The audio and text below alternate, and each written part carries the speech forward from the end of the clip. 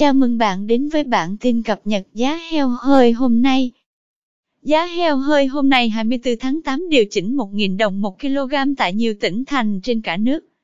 Tại khu vực miền Bắc, giá thu mua heo hơi hôm nay dao động trong khoảng 54.000 đến 57.000 đồng 1 kg.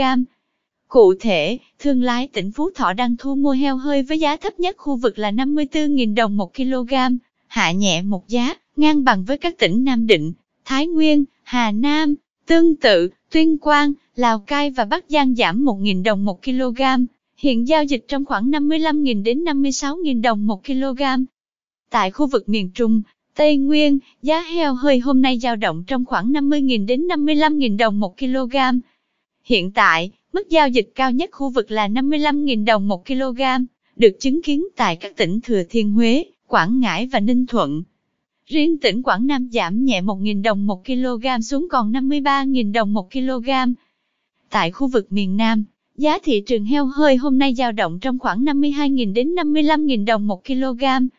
Theo đó, tỉnh Đồng Tháp giảm 1.000 đồng 1 kg, điều chỉnh giá thu mua xuống mốc 55.000 đồng 1 kg.